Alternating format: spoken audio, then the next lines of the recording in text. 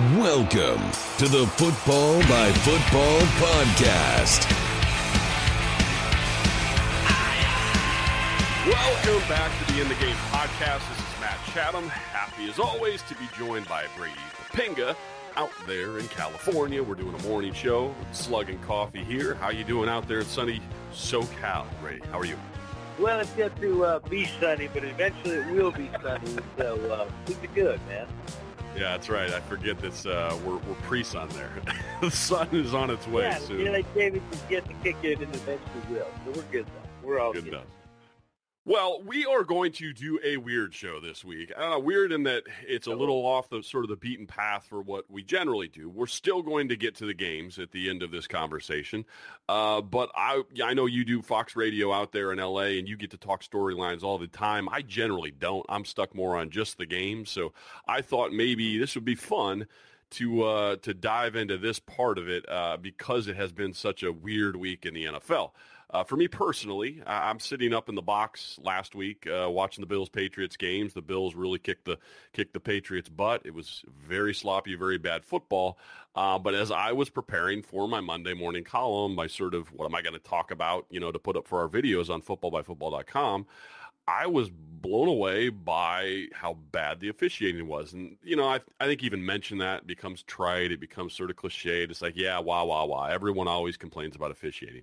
But I did feel like I was in the middle of something that was beyond the pale, a little more unusual, that it was just so over the top. And this is sort of sidebar before I dive into your part of it, but the Gillette Stadium scoreboard operator uses colors throughout sort of the rims of the stadium to show flags. So every time a flag is thrown, and it was Pete Morelli's crew. Pete is a special fellow who really loves to throw laundry at an alarming rate in the NFL.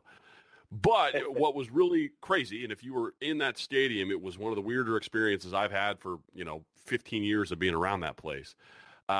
The place lights up yellow. So they made this change where the light rim around sort of the middle bowl goes yellow whenever a flag is thrown. They light up the lighthouse also goes yellow, and then the words Gillette Stadium over the top of the stadium goes yellow. And I swear to God, if you'd have had, seizures, if for some reason that was a trigger for you because of how much the stadium was lit up yellow on this weekend. It was very nearly every other play. It was insane, dude. And we can dive more into the details of how ugly it was. But I just first wanted to kick it out to you. I know we've dealt with this in past shows, past years, where we just talk about emphasis points, and the NFL is going to talk about this and talk about that, and they're going to throw more flags on that. So just so you know, this year the emphasis point is this unsportsmanlike stuff, and it's driving a lot of the calls. Comfortable with that? You like that? You don't like it? Just sort of what's your knee-jerk reaction before we sort of dive into the particulars?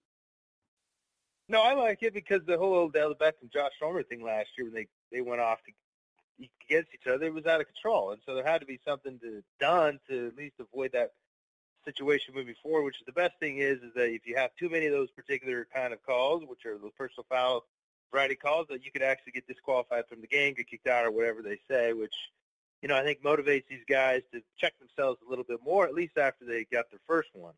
So I like that, how they're interpreting what's unsportsmanlike and what's not, all that kind of stuff. You know how it is when the NFL starts to emphasize stuff. Things become pretty ambiguous. You don't know what the heck they're looking for. You don't know what's unsportsmanlike, what is. And so it becomes pretty dramatic for us.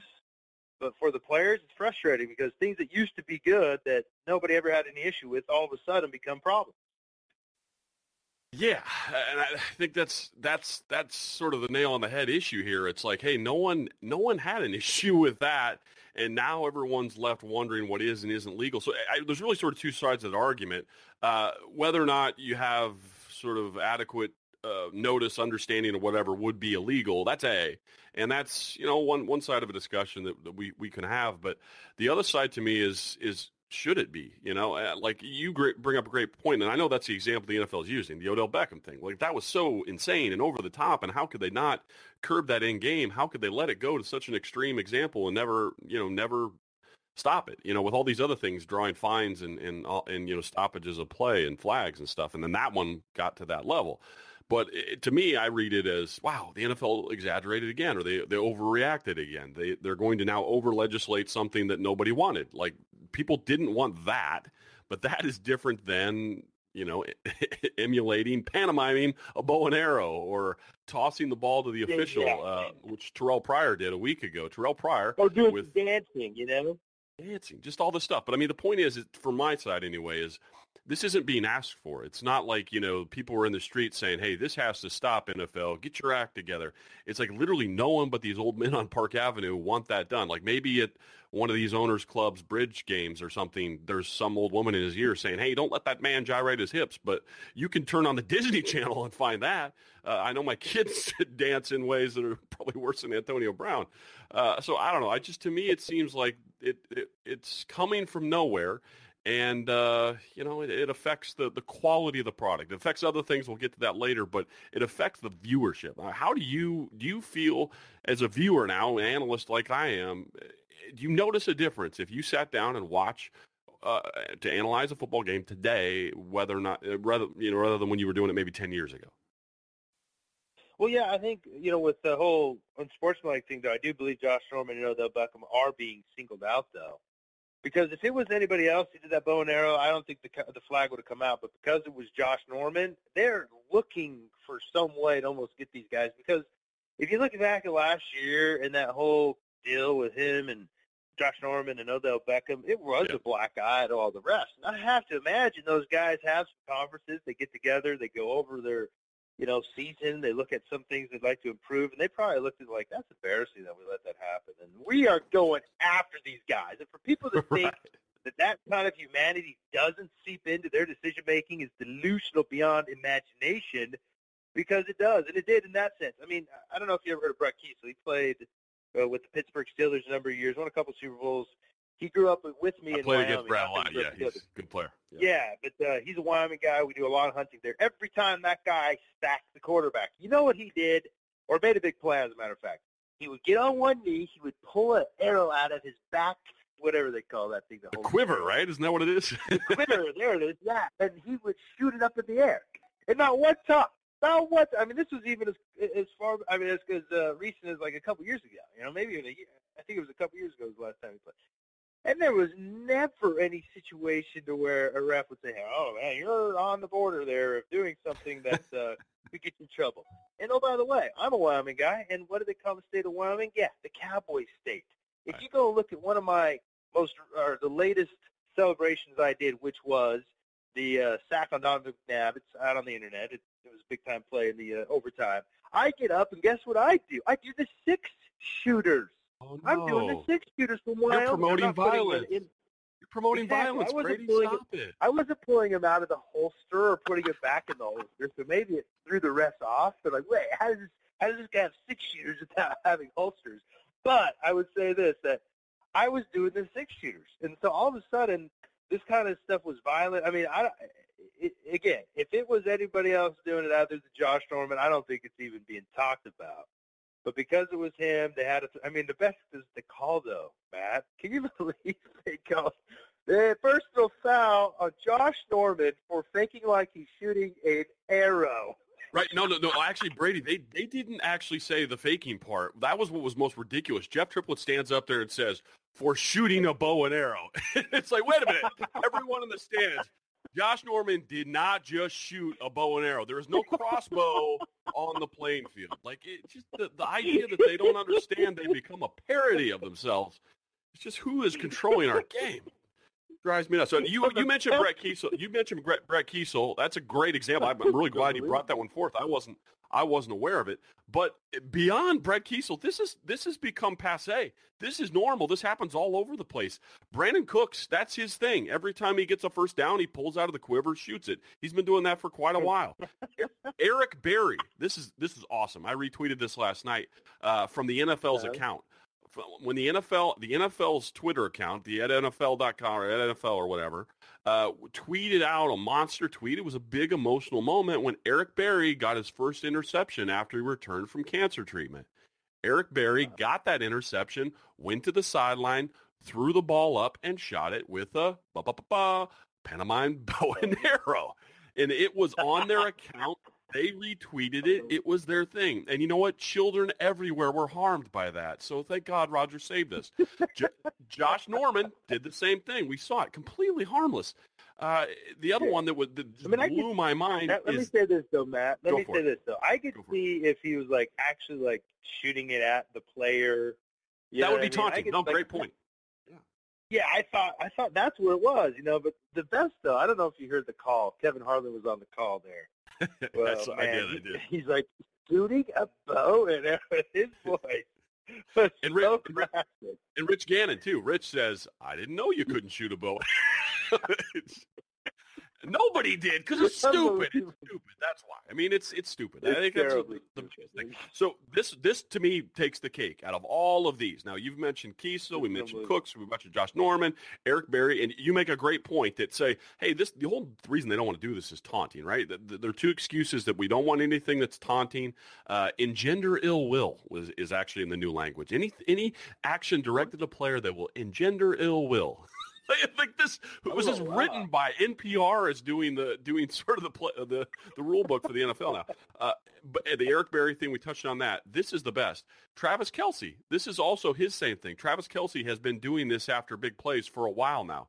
The best part is after they had announced the thing with Norman, Sunday Night Football was the Chiefs, and the Sunday Night Football promo has Travis Kelce making a big play and then shooting his bow and arrow. It's too perfect. It's too perfect. It's unbelievable. It's like, what in God's... But so the biggest problem I have with all this, it's fun to just make fun of the NFL for being dumb, but the reason this matters to me is not just as an opportunity to poke fun, but because it affects the outcomes of games. If you go back to, unfortunately, it's not who won or lost in any of these cases, but if you go back to the Redskins games, at the time of that interception, we're late in the fourth quarter here, and it was valuable field position that they needed. They get kicked back out 15 yards, and fortunately that did not end up costing Washington. The one that did was a week before, and we'll talk about this a little bit, the Terrell Pryor play. Terrell Pryor, who's been playing out of his mind for a bad Cleveland team, gets a shot play down the field, real nice catch, going out of bounds. This is the week before. Terrell makes the nice catch, goes out of bounds. The defensive back is sort of to the side of him, and then the official is sort of on the other side of him, just a little bit. Terrell tosses the ball to the official. The player is kind of near, but not really. But you know how that is. Like if you really wanted to throw a ball in a guy's face, and that's what that should draw a penalty. You'd point right at them, or toss it in their mug, or throw it in their chest or waist or whatever. He doesn't. He's trying to throw to the official who's on the other side, and kind of sort of near the player, but not really. But that official does not throw a flag. Some dude running, chasing, following the play, one of the back judges or whatever, is chasing the play and throws his flag. This is inside 2 minutes, inside a minute, whatever. This is the final drive of the game, and Terrell has caught this pass way down deep, and it kicks him back out of field position. And then that ends up costing them points, and the game ends that way. So that is where I have a super issue with this. It's not that, hey, if everyone had knowledge of this and just knew not to do it, then you'd be fine. But that's not the issue to me. The issue is it's sort of the emperor has no clothes now. Like you can see what their real motive, what they care most about. To me, it would be one thing, and you and I could joke about this and bitch about this, and say, hey, I really wish they wouldn't take money for players for the taunting stuff. If that was the way they wanted to sort of guide behavior, they're willing to sandbag results, and that bothers me. That they're more concerned about getting sort of Stepford jocks on the field, guys that fall in line, respect their authority, that kind of stuff, where they're okay with throwing a flag and changing sort of the what's going on in the game because of something that happened outside of the game. To me, that says priority number one is do what I say. Priority two is sort of the purity of these sporting contests. That drives me nuts. So I'm going to send it to you. What's the solution? I mean, we can complain here all day long. How do we fix this? Because I think invariably this comes from the feet of the competition committee, which is made up of ownership people and former coaches, and even I think some former players are involved in that. What do we do now? I mean, what's the solution to the nonsense? Oh man, it's asking to do the very thing that you struggled doing, which is just being logical. I mean, you just got to look at it and ask yourself, like, what is this doing? And that's exactly what you're basically what you're saying. You know, when you're seeing Josh Norman shoot the bow and arrow, well, look, is he shooting the bow and arrow at somebody in particular? You know, is Terrell Pryor when he's like at least trying to throw the ball back to the ref and it slips out of his hand? You know, is he like have malicious intent? And I mean, the problem is, and we see this all the time in the NFL, when they make an emphasis on anything, it's like they don't do it just a little bit. It's like they go overboard, beyond logic, beyond reasonable, kind of just way of seeing something. And that's where they're at right now. So just be logical, and it's hard to like measure that and equate that. But it's nice to have these moments because if they were really wanting to do this at the highest level, sit down, go over these and say, look, guys, this is what it should look like, okay, when we want an unsportsmanlike. And then look at these here that were called, this is not what we're looking for. And we hope they're that honest, which I do believe they are. Unfortunately, they're not as transparent to be able to tell us, say, hey, yeah, we had a conference, and, we had a number of these unsportsmanlike conduct penalties. You know what? They weren't right. They don't tell us that, so that's why we're always still a little suspicious as to what their intentions are and what they're doing. And I'm not saying they're trying to throw games or do anything, but they're being old school. And you look at all these refs, I mean, these guys are all older guys. You know what I mean? These are the kind of guys that, you say a joke to, half the jokes of the millennials would offend these guys beyond belief, whereas these guys want to joke around about Vietnam War, guys in today's era joke around different things. So it's a different context. And so you have to take all that into consideration, and it's a lot of moving parts. But I don't even know if it gets fixed. It's just one of those things that if you're going to have a bunch of dudes that are humans, that are older guys, that are officiating games, you're going to run into these kind of issues. Yeah, the thing that pops into my head is game ownership, and this always drives me nuts because I've used this example on way past shows where golf has their sort of I don't even know what they call it, their sort of set rules. It's like almost like the 10 Commandments, like the tabernacle kind of things on, stone written, whatever. This is what the game is, and we'll all just abide by it. And it exists outside the organizations of the USGA and things like that. Football doesn't have that. It's not like football is this sort of standalone entity that college football plays, that the NFL plays. Instead, football is, in this case, whatever this business says it is. It's not, there's not some sort of set standard or entity that defines football and then they play it. And that drives me nuts because, football is not what these old dudes are doing. Like football is what you and I and a group of friends would go play in the park, or out tailgating in the parking lot at one of these monster games where people are spending hundreds, if not thousands of dollars to be there. That's football. Like football to me is much more of a pure thing. It's not just whatever these guys turn into sort of their abomination version of it.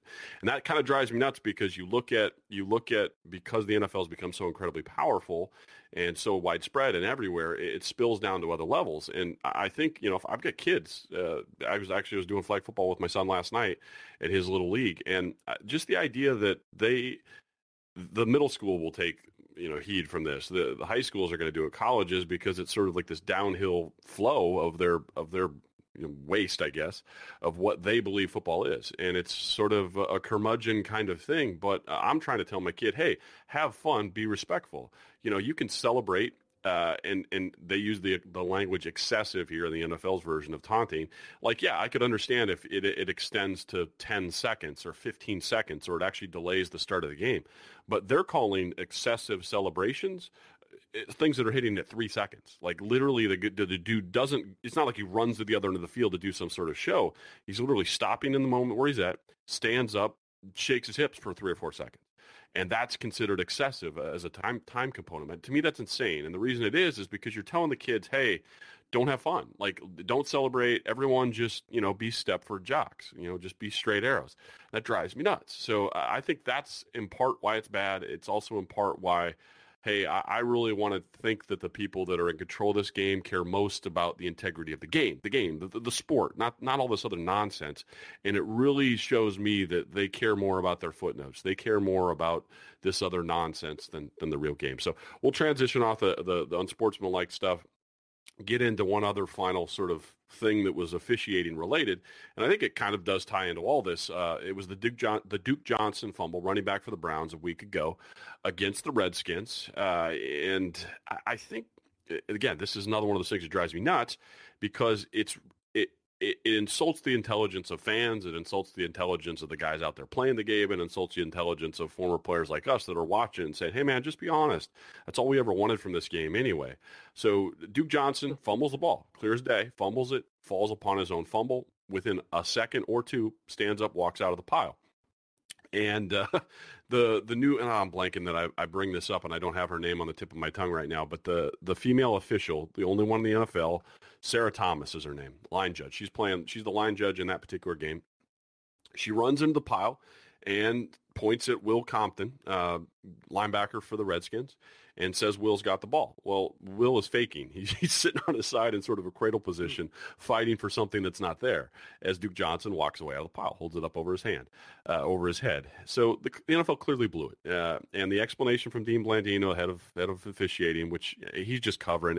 I have a hard time getting too hard on Dean because he's stuck with in my word, just a dog doo-doo rule book. Officials are they're basically just charged with enforcing the nonsense. They're not the competition committee. And if they don't enforce it, they get in trouble. But he comes up with an incredibly lame explanation that, hey, Sarah is just told to call it fast because of the safety issue. We don't want the unsafe issue of people fighting for balls underneath pile. Like there's been some rash of major injuries. How long to come up with that one? I mean, they probably sat in a conference room trying to figure out how do we explain this one to everybody? Because what do you say? I mean, that makes zero sense. When the emphasis, and we've talked about this off air, where the emphasis has been on just whoever ends up with it. That's who we give it to. So they had to really stretch to get after that. But I mean, another thing too is why in the world, after the fact he's walking out with the ball, did they all huddle together, the officials, and say, okay, we messed up, which they generally do on most calls that they mess up. I mean, I've seen flags picked up. Know? Why can't we get together and say, oh, whoa, let's talk. Okay, it's their ball. And then the big, the head man, the guy with the white hat, pops on his microphone and says, hey, after we discussed it, so-and-so ended up with the football. He had clear possession. It remains with that team. I mean, that's the right thing to do. It seems like from the beginning, like either A, nobody was paying attention, B, they tricked them. They tricked everybody, which is unbelievable. And so, I mean, don't you think now, like that's going to be something teams start to work on? Because they're going to say, hey, man, if you don't get the ball, just fake it. You never know. They may give it to us, and I mean, so it would happen. So the point is that that's what they're saying now. Like, okay, you got to have safety as number one priority, so we're going to make the call as quick as possible. Well, if everybody's not going to fake it, and they start to have a number of different erroneous fumble recoveries that they call to certain teams, then it's got to go back to the old rule that used to be the emphasis and should be the emphasis is whoever ends up with it, regardless of what happens on the bottom of the pile, which goes against the very thing that they're saying right now. So it's a slippery slope that they're going to continue to have to do a lot of CYA-ing, cover your assing. That's what it is. For years to come with this one. But, I mean, this one's a stretch beyond imagination to say that it was safety. That's the focus behind it. It makes no sense. Makes no sense. It's the unintended consequences. You're trying to sort of save the life of an ant and kill an army of real people. Like it's just I'm not even aware of an actual real injury that's ever happened at the bottom of the pile. So it just sounds like something that people from the outside might buy. Oh yeah, it looks dangerous down there. Guys punching each other and grabbing balls or something weird, but gouging eyes like that. You know what? That's exactly right. I'm sure they have to think that way. They have to think, now how would we be most understood? Everybody, because, I mean, you probably have. I've been asked this I don't know how many times. Hey, man, what happens on the bottom of those piles? And the only thing that's ever really happened to me is my nuts were grabbed back in high school. Right. That's it. You know what I mean? And then if everybody's looking at you like, you good? I mean, I don't know how many times I was on the bottom of the pile, tangled up like a pretzel, and after the ball had finally been settled, whoever had possession had clear possession. You're looking at each other, even the guys on opposing teams. I remember looking at Stephen Hutchinson, big old pit bull for the Minnesota Vikings, played for the Seattle Seahawks too. Probably a first ballot Hall of Famer when his time arrives. He's looking at me and he's like, "You okay? You good?" And that was like, we weren't gouging each other's eyes out.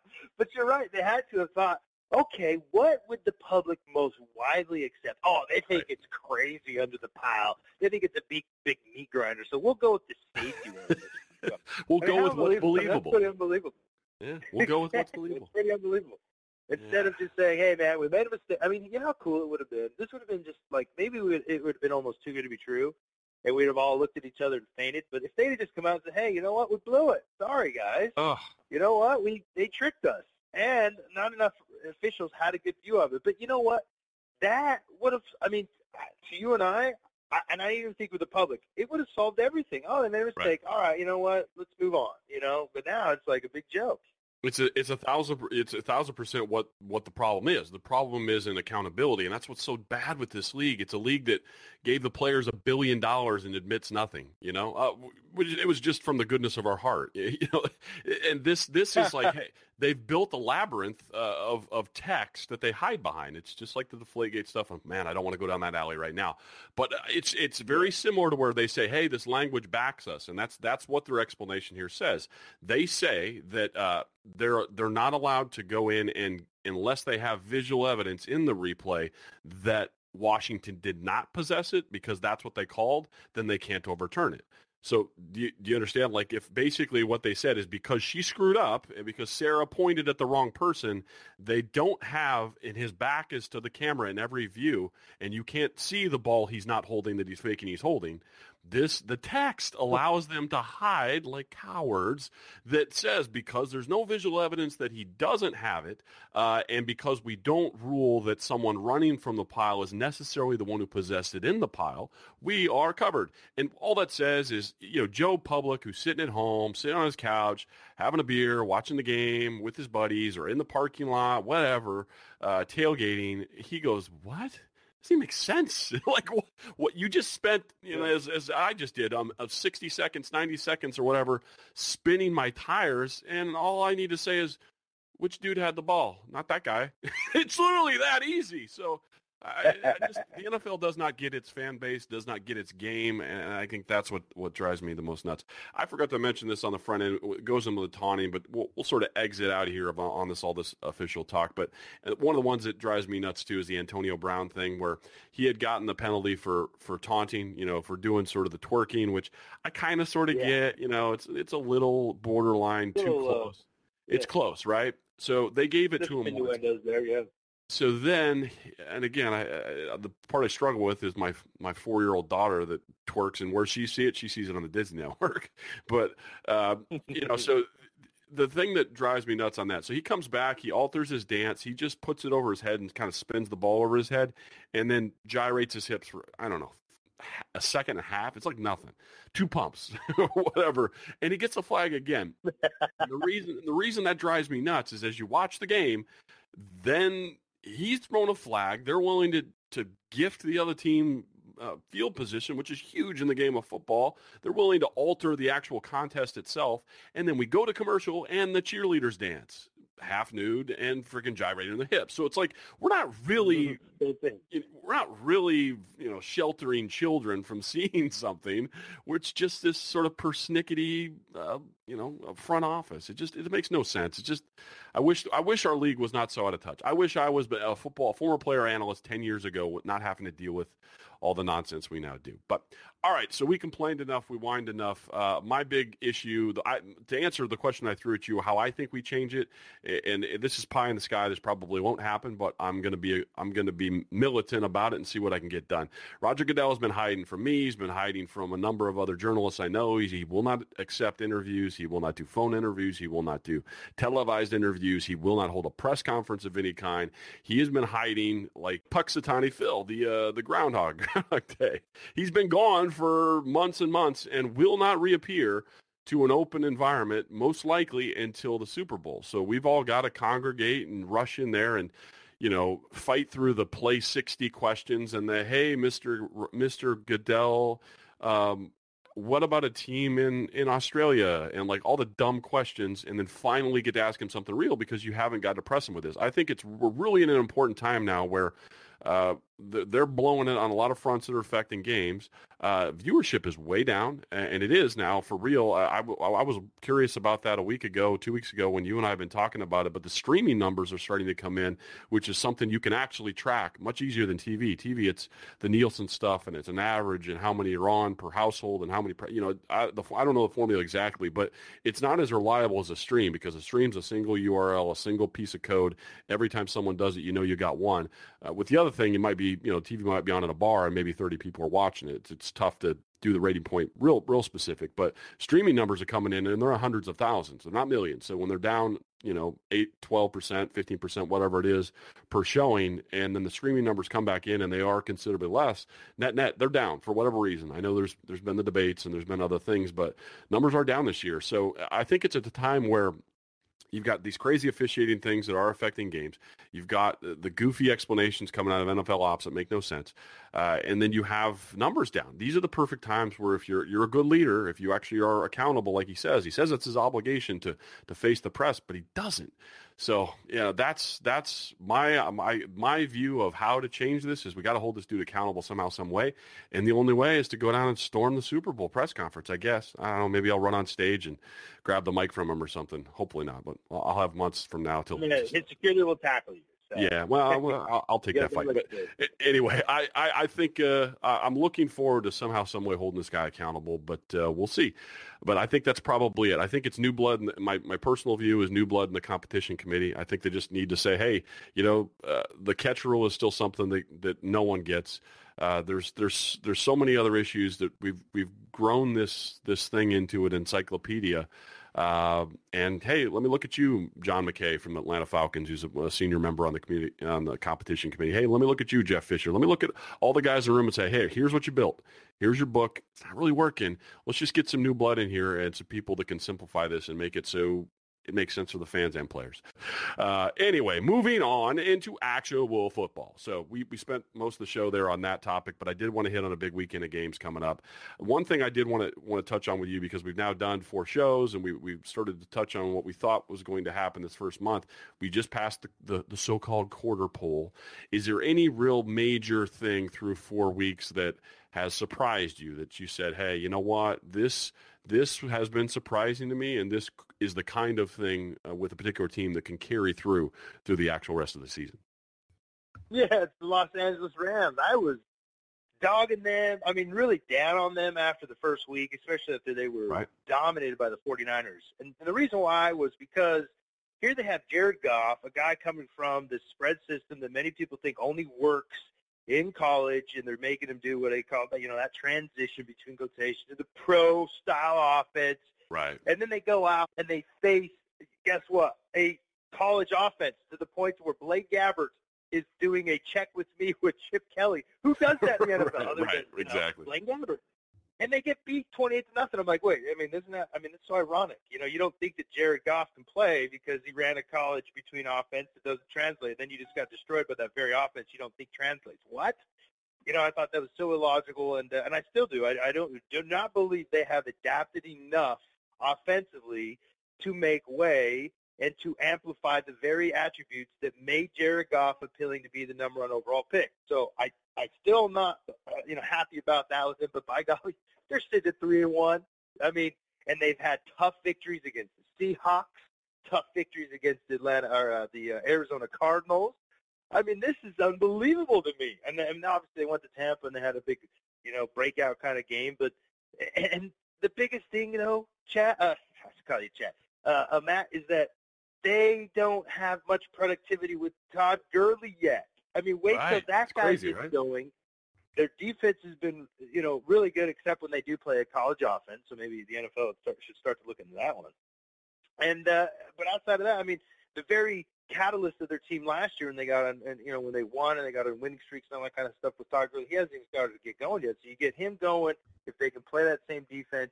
And the thing that could really get them over the top is adapt that offense, adapt it to what Jared does well. Which, if you look at Dallas, you look at Philly, you look at where's another young quarterback out there? There's another one out there. I forget where. It just sort of slipped my mind. But anyway, up in New England, you saw it with Brissett and also with Garoppolo. You look how they adapted, not the last game, but the Bills.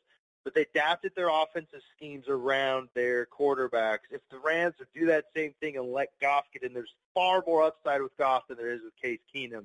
But that's my surprise right now, and the fact that they haven't had a lot of success running the football even is more shocking.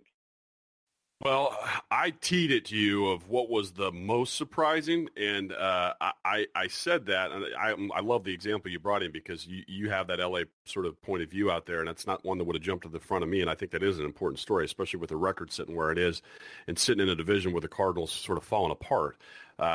So maybe the door's open there for a little bit to maybe slide in as a wild card team behind Seattle. For me, the reason I say that I don't think there's one singular surprise. I've been surprised how many surprises there have been, if that makes any sense. We always expect a little fall off after the loser in the Super Bowl. It's one of the most difficult things I think in sports. If you look at the four majors of being a Super Bowl loser to come back, and oftentimes I don't have the percentages here in front of me or the history on this thing, but at least we'll say my perception is they don't get back to the Super Bowl unless we're talking about the Buffalo Bills of the 90s, and B, they struggle to even be a playoff bound type team. And I'm surprised how much Carolina has struggled, and not so much that I kind of thought maybe they'd take a step back offensively. I mean, as dominant as Cam was, it would have been really difficult to replicate that. He's been nicked a couple times, but defensively they haven't played great. And you did a nice job on a breakdown video that we did here on the website on footballbyfootball.com about Julio Jones, and surprisingly how Carolina played him so much poorly in similar scheme executions that New Orleans was actually able to execute. So that's one of my big surprises, but I'm just surprised that there are so many other surprises. The Eagles playing well with the rookie quarterback. The New England surprisingly, pulling off 3 out of 4 with backup quarterbacks. The Falcons being for real, and I think this is probably the biggest game of the weekend coming up. Denver at home against the Falcons. The Falcons were kind of one of those teams that you just couldn't trust a year ago. They had Matt Ryan, had a lot of red zone issues, had some problems, but have a lot of talent. Dan Quinn, I love him. He's my former coach with the Jets, is a D-line coach, a guy that, master class type stuff on pass rush, but then had trouble getting pass rush out of his own guys. But the Falcons had the huge win, put up a big number on Carolina. I guess this weekend we find out if that's more of a Carolina problem or Atlanta themselves is for real. But one of the biggest matchups there. And on the flip side of that coin, the other surprise, I think a lot of people were predicting sort of fall of Rome kind of thing with the Broncos, because they just wouldn't keep their quarterback. And the fact that they've kept things rolling shows you it was not just Peyton Manning. They've built the system there, and the system wins. And big credit there to John Elway for keeping things rolling. But that's transitions me into sort of the final on-field football point, and it is one of the biggest stories in football. Even with my market bias here, working with the Patriots, Tom Brady returns. They go to Cleveland, who's sitting, I believe, at 0-4, and they've had injury problems and personnel issues, and they've been getting screwed by the officials a couple times, and it looks a little bit of a mess down there. What's sort of your take? I'm always interested to hear someone who's not in this market of how that might go down, or what kind of system you think they might use with Tom, just getting a few practices back to get out and go do his normal thing. Well, and I've said this all along, the things that the Patriots do defy football logic. In theory, they should have had a huge fall off with Tom Brady being out and, going down to their third quarterback when Garoppolo gets hurt. And they should be right now, in football logic, probably at best like 2-2, maybe most likely 1-3. Here they are 3-1. And so the same thing applies to this week with Tom Brady. Football logic would tell you, the guy's been out a while at a heavy timing-based offense at a position that's very integral. There's going to have to be some kind of easing in with him. But, this is Tom Brady we're talking about. And, again, it's Bill Belichick. They're not going to do that. I don't anticipate that in any way, shape, or form. I believe they're going to go out there, and he's going to look like he's been practicing with the team for the last 4 weeks, because he has that stronger relationship with these guys. His timing is so deeply ingrained with these guys. They have been working all offseason, and 4 weeks isn't going to change that. And so I believe they're going to go out, defy all logic. Tom Brady's going to play really well, and they're somewhat fortunate playing a team that's not the best, especially defensively, with the Cleveland Browns. And so I expect them to go out and they're going to dominate this game and to look like they are rolling, even though they're still going to have some improvement to be made as Tom Brady settles back in and gets back with his guys, gets his timing down, gets into playing shape and all those kinds of things. But they will defy football logic, and he'll look like he'll look like he never missed these last 4 weeks.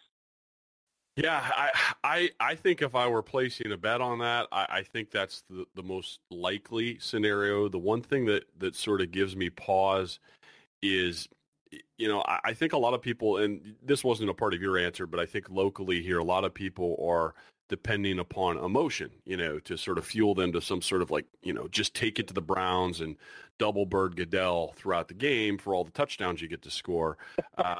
And I don't know if emotion helps you or hurts you in that environment. I think the best example we have of that is actually the Patriots game against the Steelers, which was the Thursday night game to start 2015. And remember, Goodell is chasing Tom around with the Wells report, and it got kicked out of court at the time. At that time, the NFL was getting beat down on the issues.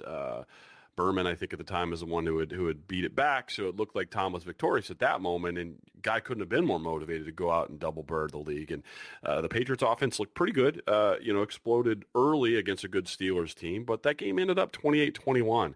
And, I highly doubt there's more emotion now than then, especially the difficulty of doing it on the road, because you're not going to be able to have the crowd around you to help drum it up. It's going to be a pretty wild environment in Cleveland, which, isn't usually the case with a bad team that they've had recently. So I'm a little hesitant to expect some sort of record-breaking offensive night. I'm a little more towards, hey, they'll be solid. Tom won't be bothered by the time off. I think he had a really nice training camp, which helped bridge a little bit of, the time component. Say if he had not had a camp or any preseason, stretching back 9 months to when he last played could be an issue. But I think they'll be efficient. But the thing that I'm most interested in, and I think fans should keep an eye on, is all these toys that they've accumulated that they haven't yet used really in the first 4 weeks. I think Chris Hogan was a really smart pickup that had a nice connection with Tom in the Carolina training camp or the preseason game. Looked really good together in practice. Also, this Martellus Bennett situation, like this dude has been an animal. You're an outside linebacker like myself. You know how unusual it is to see guys just get turtled. Like, I'm not talking about, pushed off a block is one thing, not holding the edge, one thing maybe hooked a little bit. But we've been watching Martellus put guys on their back, like consistently, like the kind of stuff that gets you clowned on in meetings. And that's, that toy can now be a part of play action. So even with a non-full strength Gronk, having those two dudes out there together, wow, what the offense could be with Tom distributing.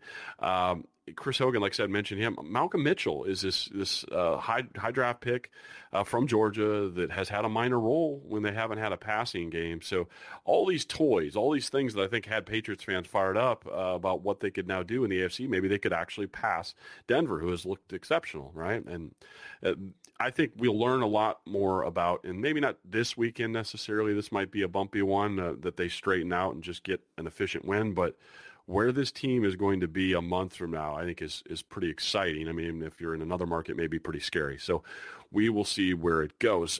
Yourself this weekend, Brady, if there was one game on that schedule that you had to pinpoint that you said, you know what, I think I learned a lot the last 4 weeks. I think I know what I know. But this game to me is going to be really telling. If I'm picking out one game on this weekend schedule and your eyeballs are going there, where is it? That's a great question because there's a lot of different ones that stick out. I mean, the one that really it's the Atlanta-Denver one because to me, Atlanta, everybody's hot on them right now because of their offensive productivity and Matt Ryan and Julio Jones and all that kind of stuff. But I saw them against New Orleans Saints, and their defense is really weak. And so let's see what happens when they have to play defense, which they're gonna because they're playing one of the best defenses on the NFL in the Broncos. So you'd have to anticipate their offense isn't going to be able to carry the whole team. So there's other elements of that team that's going to have to step up if they're going to be able to compete at this elite level, which I don't believe the Falcons are there yet. Now they're the leading team in the NFC South and all that kind of stuff, but this is going to be the test. It's going to be either validating what I just said or it's going to go against it, and they're going to show that, hey, they're a better defense than they showed in the first quarter of the season, and if you combine that with that explosive offense, they legitimately become contenders. So that's going to be my kind of filter game this weekend, is going to be the Falcons versus Denver Broncos. It's a good call, and I will hit on two really, really briefly, 30 seconds apiece. But I like your old Cowboys. I think we're going to learn something this weekend because they're playing against the Bengals at home, and the Bengals kind of sit where they are. I think they're both probably borderline playoff teams, but I think Tyler Eifert at this point, he's had a back problem to go with the old ankle. It's sort of real questionable if he's going to be a part of it. I think it's actually been relatively admirable the way they've kept their offense afloat in the absence of one of their best players. And then the loss of their left tackle, and the offensive line's been beat up a little bit. So the Bengals and then the Cowboys, who continue to churn away victories. They're not like overly impressive, like going on the road and beating Seattle or something like that. But winning in LA, winning some of these close games, right? So they're putting it together, and Dak continues to improve. I think we learn a lot this weekend because those are two sort of borderline playoff teams that are looking for some separation. The other one that I think is going to be super telling is this Minnesota Texans game.